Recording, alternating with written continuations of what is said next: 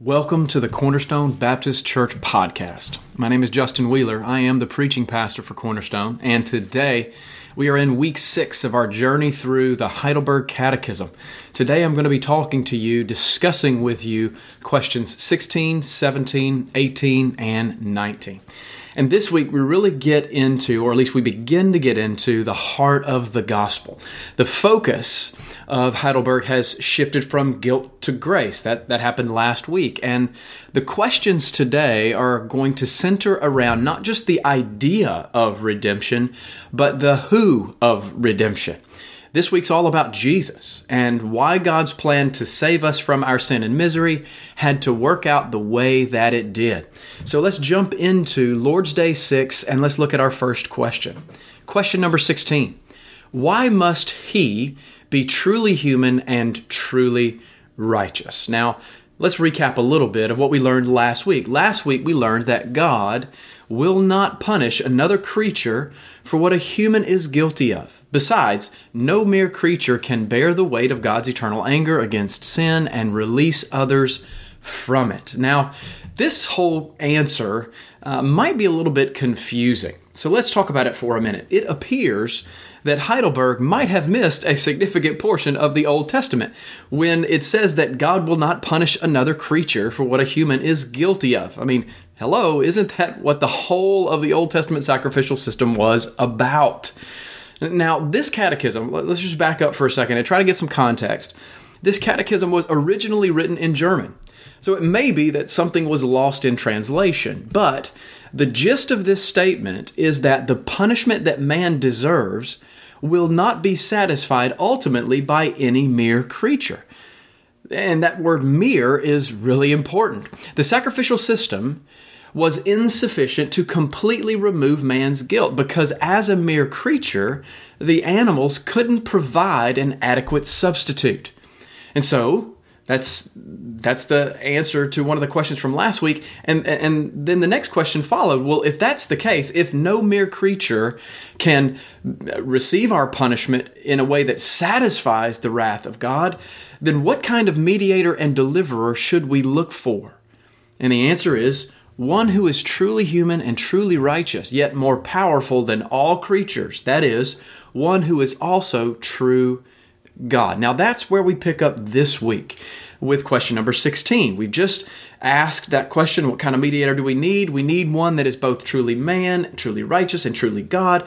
So then question number 16 comes about why our mediator must meet all those criteria. Why must our mediator and deliverer be truly human and truly righteous? And here's the answer to number 16. Because God's justice demands that human nature, which has sinned, must pay for its sin. But a sinner could never pay for others. So here's what Heidelberg is helping us understand. Within the economy of God, it is only just that a man, that is, one with a human nature, must pay for man's sin. And there comes in some of the logic of the previous question. But there's a problem with this logic. The problem is that as a mere man, we are sinful beyond measure. We couldn't hope to pay the price for our own sins, much less to pay the price for the sins of another. The justice of salvation makes it impossible for man to save himself or for a mere man to save another man. But what is impossible for man is possible with God. In fact, all things are possible with God. There is nothing our God cannot do. And we need one who is fully man, but also something more. He must also be truly God. So that's where question 17 comes in. Why must he also be true God? And the answer is this: so that by the power of his divinity, he might bear the weight of God's anger in his humanity and earn for us and restore to us righteousness and life. Now, I love the way this question is answered, but maybe we need to dig a little deeper into some of the theological truths that are hidden in this particular phrase. There are two, really, massive Christian truths that these questions are trying to help us understand. And they are the truth of the incarnation of Christ, where the Son of God became a man, took upon himself human flesh, though he did not abandon his divine nature. And so we're looking at incarnation. And the second one is propitiation. Okay, so let's talk about this. In order to save God's people from our sin, our Savior would need to take on flesh and blood. In order to satisfy the demands of divine justice for His people, our Savior would also need to become like those people, and that is what Jesus did.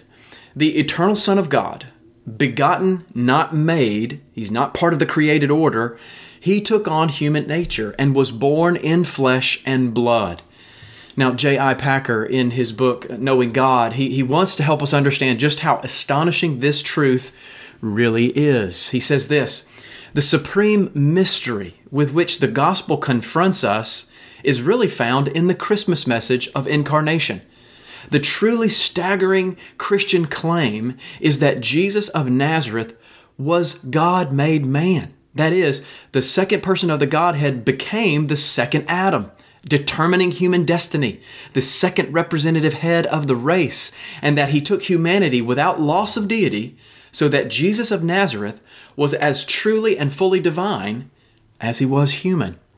He goes on, the Word became flesh, God became man, the divine Son became a Jew, the Almighty appeared on earth as a helpless human baby, unable to do more than lie and stare and wriggle and make noises, needing to be fed and changed and taught to talk like any other child. Now, this is something we celebrate year after year after year, and we don't fully understand all of this truth. But this is the staggering claim, and the question that I want to ask is why? Why is it necessary for the Savior of mankind to be human and divine? Well, He must be fully human because God's justice demands that human nature, which has sin, must pay for its sin. But one human sinner could never pay for the sins of others. Therefore, He must be fully God so that by the power of His divinity, He might bear the weight of God's anger and earn for us and restore us to righteousness and life. The Heidelberg answers to these questions are beautiful.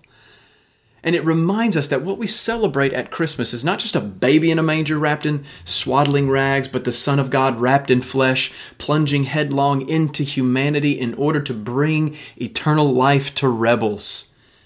He stripped Himself of the robes of His eternal glory, and He covered Himself with the rags of our humanity. And this was the only way that Jesus could be a suitable mediator and redeemer, the only way that He could be a suitable substitute for the sins of His people. Now that brings us to question number 18. Right? Well, to this point, Heidelberg hasn't given us the name. He's just been talking to us about all the things that are necessary within the economy of God. And here comes the question, who is this mediator? Who is the mediator who is both true God and at the same time true man and truly righteous? And the answer is our Lord Jesus Christ, who was given us to set us completely free and to make us right with God. Okay, another question. How?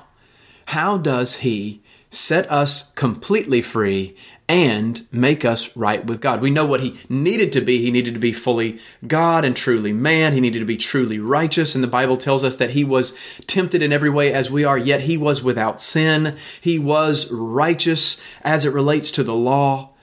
But how? How did He set us free? How did Jesus make us right with God? Now for this, I'm going to read from Hebrews chapter 2, and then I'll give a little explanation. In Hebrews chapter 2 and verse 17, we read this: Therefore, He, that is Jesus, had to be made like His brothers in every respect. So He had to become man. He had to be like us. He had to endure the flesh so that He might become a merciful and faithful high priest in the service of God to make propitiation for the sins of the people. Now there's that word again, propitiation. The way Jesus destroyed the power of death was that He died. And through His death, He broke death's hold upon God's people. Jesus went to the cross. He took His pure godliness, and He took His true humanness, and He took His righteousness, and He went to the cross. The pure and spotless Lamb of God gave His life as a sacrifice on the altar of atonement. But his death would not pay the penalty and the payment for his own sin because he had no sin. It was payment for our sin. The Bible tells us that he bore our sins and our guilt on the cross. It was our punishment that fell upon him, and he took it away from us forever. And so in his death, Jesus satisfied God's justice toward all those who believe. He took upon in his flesh the due penalty for the sins of all those who believe. He atoned for them. And that's what propitiation means. It means that the righteous anger of God is gone from us because it was received by Christ, and we no longer face it. In fact, because of the gospel, we no longer fear death. And we can sing songs like this: Man of sorrows, what a name, for the Son of God who came, ruined sinners to reclaim. Hallelujah, what a Savior. He bore our shame and scoffing rude. In my place condemned he stood, sealed my pardon with his blood. Hallelujah, what a Savior. Guilty, vile, helpless we. Spotless Lamb of God was he. Full atonement can it be. Hallelujah, what a Savior. Lifted up was he to die. It is finished was his cry. Now in heaven exalted high. Hallelujah, what a Savior. You see, the death of Jesus has transformed death for the Christian. To the unbeliever, death means judgment, but to the Christian, it means blessing. To the unbeliever, death is bondage, but to the Christian, it is liberation. For the believer, death cannot separate us from the love of God in Christ, but rather it brings us into the very presence of the one who loved us, the very presence of the true God-man, the very presence of our righteous mediator and Savior. Jesus has made us free, and he has made us right with God by his work on the cross. Now here's the final question, for this week at least. Question number 19. How do you come to know this? The answer? The Holy Gospel tells me. God himself began to reveal the gospel already in paradise. Later, he proclaimed it by the holy patriarchs and prophets, and portrayed it by the sacrifices and other ceremonies of the law. Finally, he fulfilled it through his own dear Son. When the fullness of time came, God sent forth his Son. He sent forth a man born in the likeness of man to redeem us from the law. This is what Galatians tells us. And there is no more important truth for us to know than this truth of the love of God revealed in the gospel of Jesus Christ. It is the central message of the Christian faith. It is the truth that we are called to believe. It's the truth that we are called to proclaim to the world. And it is the truth that we as the people of God celebrate every time we gather together in worship. The gospel is not a system of actions that we must obey in order to be saved. The gospel is a living message that the Apostle Paul says is the power of God unto salvation for all those who believe. The gospel is the good news that though we are incapable of saving ourselves from our sin, Jesus Christ, fully God, truly man, stepped in to free us from our sin by dying to pay our ransom and being raised to claim victory over Satan, sin, and death. This is the gospel. Now, if you are a Christian, it's because you have believed this gospel message. And you love it. I love this gospel message. But more than that, I love the one who died to make this message good news. I hope that you can say that as well. Thanks for joining me today for this installment of our journey through the Heidelberg Catechism. I hope you'll join me again next week as we look at Lord's Day 7 together and we discuss questions 20 through 23. Now, if you want to learn more about Cornerstone Baptist Church, you can find us online at cornerstonewiley.org. You can follow us on Twitter or Instagram at CBCWiley. You can find us on Facebook at facebook.com/cornerstonewiley. You can also subscribe to this podcast on iTunes or Google Play to stay up to date on all the new content. Thank you for listening.